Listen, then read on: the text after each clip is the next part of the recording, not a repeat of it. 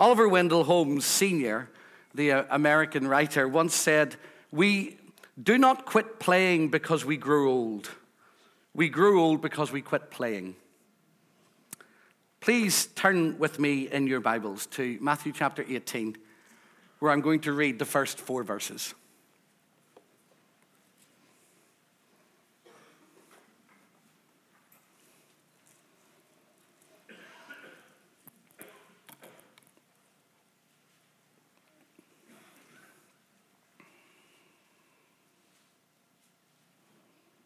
Jesus has been preaching and teaching. And Matthew 18:1 says, "At that time the disciples came to Jesus and asked, 'Who is the greatest in the kingdom of heaven?' He called a child whom he put amongst them. And he said, 'Truly I tell you, unless you change and become like children, you will never enter the kingdom of heaven. Whoever becomes humble like this child is the greatest in the kingdom of heaven.'" Amen. God always blesses the public reading of his inspired and his infallible word.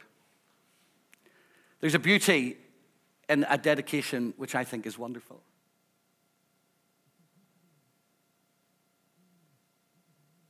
In your arms and committing them to God and asking him to look after them, asking him to take care of them, to guide them and to guard. Because here you have this little tiny life with all of the things that will happen ahead of her, and we don't know what they will be or what they'll look like. But today is full of possibility for her and full of possibility for her family. And there's a profundity in it because there's an act of simple faith as a mother and a father bring their daughter to be dedicated. A family gather with that child, in this case Tilly. And all of the ups and downs of life that we all know will happen. There are sadnesses at those that we would like to be here, joys at those that are. But in it all, this child held in Holly's arms, then Johnny's arms, and my arms, is a symbol, a picture of something for each of us to consider today, here or online in the many countries that join us around the world. To become again like little children. What does that mean? What would it look like? I'm not suggesting that Jesus' invitation to his disciples, after having been present with some of the most powerful people in Jerusalem and in Judaism, was about naivety. I'm not suggesting that to become like a child is to become unquestioning or is to become simple in your processing. I'm not suggesting that we should act or think or behave childishly. I'm asking, what does it mean to be humble like a little child in our lives? I wonder how much pain and difficulty and heartbreak around the world would be avoided if we had the simplicity of seeing people as people before we label them with something else. Seeing every person in front of us as made in God's image and equal to us in value and respect. When the Apostle Paul wrote his letter to the Corinthian church, he reminded them that they were not to behave childishly. He said, "We know only in part and we prophesy only in part. But when the complete comes, Christ, the partial will come to an end. When I was a child, I spoke like a child and I thought like a child and I reasoned like a child. But when I became an adult, I put an end to childish ways." So I'm not suggesting that you should become childish. The great Belfast writer C.S. Lewis once said this: "Critics who treat adult as a term of approval instead of as a merely descriptive term cannot be adults themselves. To be concerned about being grown up, to admire the grown up because it is grown up, to blush at the suspicion of being childish, these things are the marks of childhood and adolescence. And in childhood and adolescence, they are in moderation healthy symptoms. Young things ought to want to grow. But to carry on into middle life or even into early manhood or womanhood, this concern about being adult is a mark of really arrested development. When I was 10, I read fairy tales in secret and would have been ashamed if I had been found doing so. Now that I am 50, I read them openly. When I became a man, I put away childish things, including the fear of childishness, and the desire to be very grown up. In other words, the older we get, the more open we can become to what is possible. The more joy we can find in the laugh of a child or the smile of somebody across the road. What does it mean to put away childish things? I've reflected on that this week in lots of different ways. And in a sense, I am 48, 49 in October the 5th. If you want to send a card, you're welcome. But I am still the age now that I have been at every age. Because I was once a child, I am always going to be a child. Because I was once a searching teenager, given to moods, highs and lows, they are still a part of me. And they're always going to be. That doesn't mean that I ought to be trapped or enclosed in any of those ages, being the teenager or the childish adult, but that they are in me to be drawn on. To forget your childness is to commit some kind of intellectual act on yourself that stops you from dreaming. To forget the passion of being a teenager, to forget the energy and the life, is to forget something of who you already are. Too many people misunderstand what putting away childish things means. And they think that forgetting what it's like to think and to feel and to touch and to smell and to taste and to see and to hear like a 3-year-old or a 13-year-old or a 23-year-old means that you're grown up. When I am with people like that, I, like children, feel very bored. If that's what it means to be grown up, then I don't want to grow up. To lose the joy of discovery and the possibility of friendship. I'd rather retain a child's awareness and be 48 coming 49 and be laughed at by the world than feel as if I've grown up and lost joy. I want to suggest just 4 things to you that becoming like a child might mean as Jesus takes this child in his arms outside the temple and holds him or her. Firstly, to become like children in our humility. Humility isn't thinking less of yourself, it's thinking of yourself less. It's not having to need to be the person with all the answers. It's not having always to have the light shine on you when you walk in the room and everybody else be defined by your presence or your intelligence or your wisdom or your cleverness. Jesus says in verse 4, have the humility of a child. The gift of being yourself, unhindered, unencumbered, of being able to be honest and open and true. We'll look at some of those in a minute. I think for me, today, I would invite you to consider humility as never stop growing up. To learn the discovery of each new day as a gift. My grandfather on my mother's side died in 1958. 3 days after my eldest brother, Colin, was born. He had traveled all over the world in the Royal Navy and become a successful businessman here in Northern Ireland. But after the First World War, he was born in 1874. After the First World War, he said to his wife, I'm never going to leave Northern Ireland again. And she said, why? Would you not go somewhere on holiday? He said, nope, there's too much to discover here. He said, I could spend the rest of my life in my garden. They lived in Carrickfergus for a period of time. And he said, I could spend the rest of my life in my garden because there's so much to learn. To never stop growing up, to always want to learn, to be content, to search for the answers, and always know that you're never going to know everything. There's something about that which is wonderful, alluring, life-giving, and there's something destructive about being with people who always feel as if they know everything, who are never able to experience something for the first time. Henning Mankell, in a novel that I read many years ago called When the Snow Fell, said this: to grow up is to wonder about things. To be grown up is to slowly forget the things that you wondered about. Never stop wondering about things. Never stop thinking. Never stop being open to the possibility that somebody else might be right. That there's more for you to discover. That there might be something beautiful just around the corner. Secondly, to become like children in our openness. One of my favorite children's authors is Roald Dahl. Big Friendly Giant, James and the Giant Peach, Charlie and the Chocolate Factory, The Glass Elevator, all those types of books.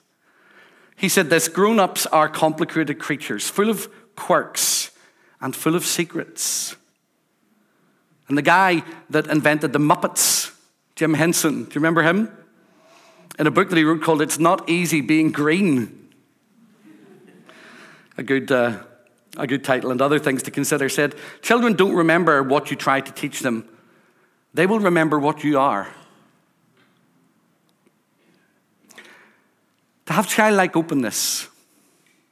Openness to life with all of its possibilities. Not to be hidden. Not to be guarded. Not to be fearful. Not to be afraid of what people will think of you.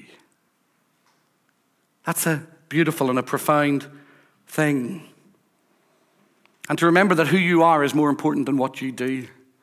Do you know, as a pastor, I've been doing this now for over 30 years. I'm pretty sure that if I went back to the congregations that I was pastoring 25 or 26 or 27 or maybe even 20 years ago or maybe even last week and said to them, what did I preach on last week? They'd probably, or what did I preach on when I was with you? They'd probably not be able to tell me. But they could remember whether I remembered their name. Whether on the day of a funeral I held their hand. To be open, connected in love and friendship to other people. Some years ago, my wife and I had the privilege of pastoring a church called Mortimer West End Chapel. And one of our dear friends there lost her son on St. Patrick's Day. And every year since, her son died long before we arrived at the church. Every year since, on this day when I get up, I just send her a little text. And I say, good morning, thinking about you today. And it means so much to her. That's why in my diary will be put the day that Tilly was born. And in my folder at home, which is full of bits of paper, every morning when I look at it, I'll see it's Tilly's birthday today. And I'll pray the blessing that I wrote for her over her, or on the first anniversary or the second anniversary or the 17th anniversary of somebody's death. I'll contact their family and I'll say, I'm thinking about you today. You don't have to be a pastor to do that. We can all do that. To have the openness of a child. The openness that looks at life through unhindered eyes. Thirdly, to become like children in our vulnerability. To be willing to admit that life isn't always easy. To allow people to see through the cracks in our lives. The questions that we have. To let them see us cry as well as laugh. To be vulnerable enough to be honest and to be open. And fourthly, to be like children in our presentness. I mean by that, simply being present. To be with one another. We have been blessed to have 4 children here on earth and one that we have yet to meet in heaven. And the gift of being present is a wonderful thing that children bring into a room. They don't ask you for attention. Well, they do. They pull your mic off your face and they rip bits of paper and they poke at your head. But they expect you to be present. Because that's what's supposed to happen when you are in the presence of another human being. You're supposed to be present with them. You're supposed to see them, not label them, not make them pass some kind of test before you are with them. Be present with them. The famous Scottish crime writer Ian McEwan also wrote a book called The Child in Time. And he said this: for children, childhood is timeless. It is always the present. It's always now. Everything is in the moment of now. Of course, they have memories. Of course, time shifts a little for them. And Christmas comes round in the end. But they don't feel it. Today is what they feel. And when they say, when I grow up, there's always an edge of disbelief. How could they ever be other than what they are now? Be present today with your family. Be present today with your neighbors. Be present with those that you love. When we are children, we seldom think of the future. And that innocence can leave us free to enjoy ourselves as few grown-ups can. The day that we begin to fret about the future is perhaps the day that we begin to leave our childhood behind. I want to invite you to think today about whether it's possible at all to become childlike. I hope so. Childlike in humility, childlike in openness, childlike in vulnerability, and childlike in being present. I really hope so. I'm going to read you a poem. It's called The Second Childhood by Longfellow. When all my days are ending and I have no song to sing, I think that I shall not be too old to stare at everything. As I stared once at a nursery door or a tall tree and a swing, wherein God's ponderous mercy hangs on all my sins and me, because he does not take away the terror from the tree, and stones still shine along the road that are and yet cannot be. Men grow too old for love, my love. Men grow too old for wine. But I shall not grow too old to see unearthly daylight shine, changing my chamber's dust to snow till I doubt if it is mine. Behold, the crowning mercies melt, the first surprises stay, and in my dross is dropped a gift for which I dare not pray, that a man grow used to grief and joy, but not to night and day. Men grow too old for love, my love. Men grow too old for lies. But I shall never grow too old to see enormous night arise, a cloud that is larger than the world and a monster made of eyes. Nor am I worthy to unloose the latchet of my shoe, or shake the dust from off my feet, or the staff that bears me through on ground that is too good to last and too solid to be true. Men grow too old to woo, my love. Men grow too old to wed.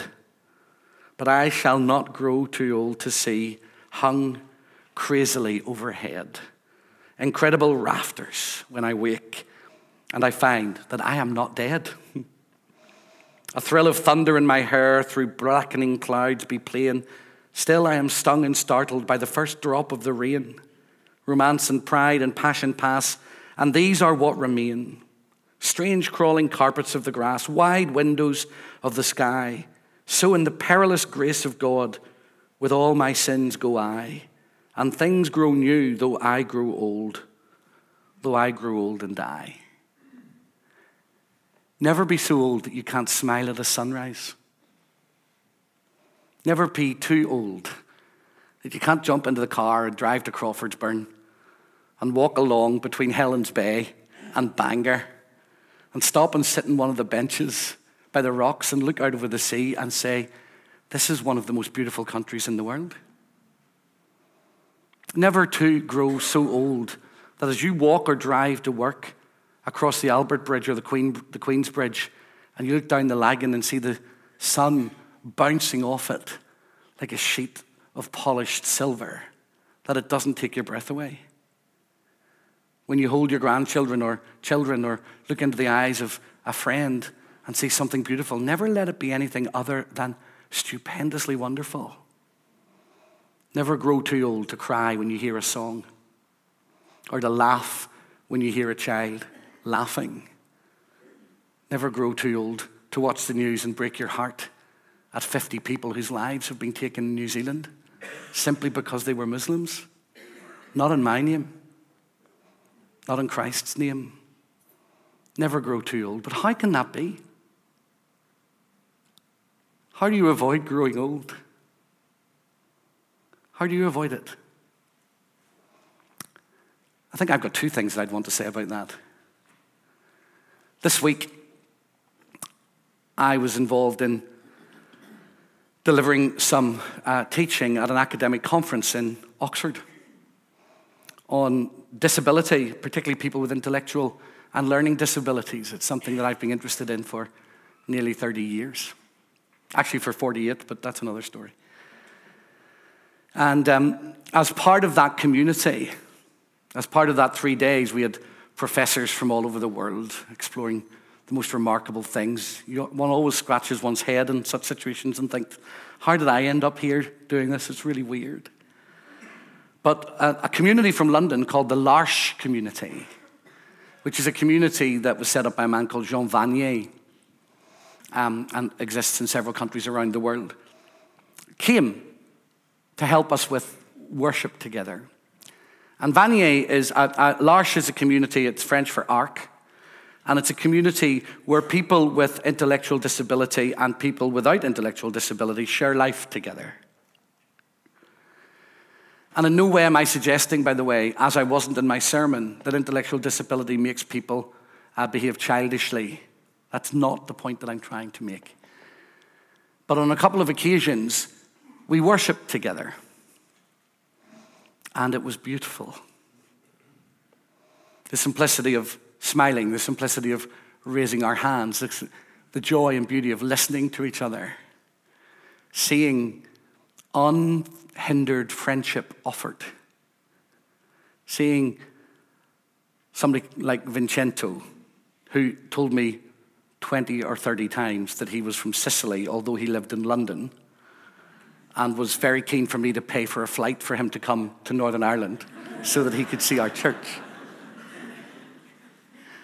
I sat with him and listened to his story, listened to who he was, how many brothers and sisters that he had. I met Jack, who likes the sound that a rainmaker makes, so he brings it to church all the time. And I became vulnerable, open, humble, because I was in the presence of godliness. I was with people who were with God. And it rubs off. So this morning, that's one way we can do it. Spend time with people who are with God. The second is much more challenging. How could you become a child again? I guess you'd have to work out whether it would be possible to be born again.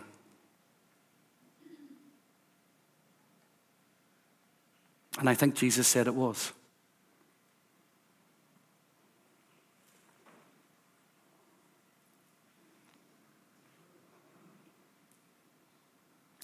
All you need to do is ask. Let's pray.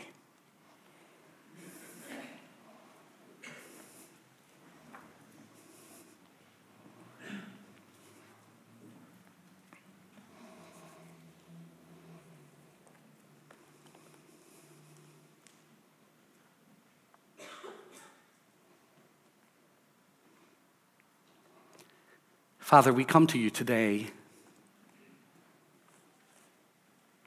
many of us having known you, others exploring you, others resistant to you, here and around the world. And we ask you to help us to grow, not to grow up, but to grow like children again. Help us to be humble, to never stop wanting to discover or grow or learn. Help us to be open to one another and to you. Help us to be vulnerable.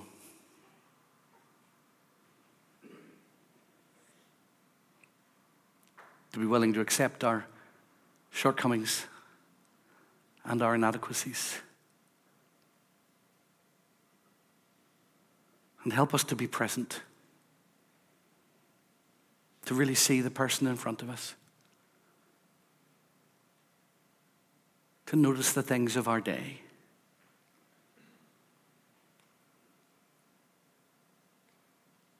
For those that have not yet experienced it, help us to be born again. To become children again. And for those that have, forgive us when we overcomplicate our faith and turn it into an exam to be passed or a set of words to be recited or services to attend. Thank you for the gift of those people in our families and in our lives and in our church who remind us of what it means to live simply and profoundly before you in faith. Bless them. And bless each of us in Jesus' name. Amen.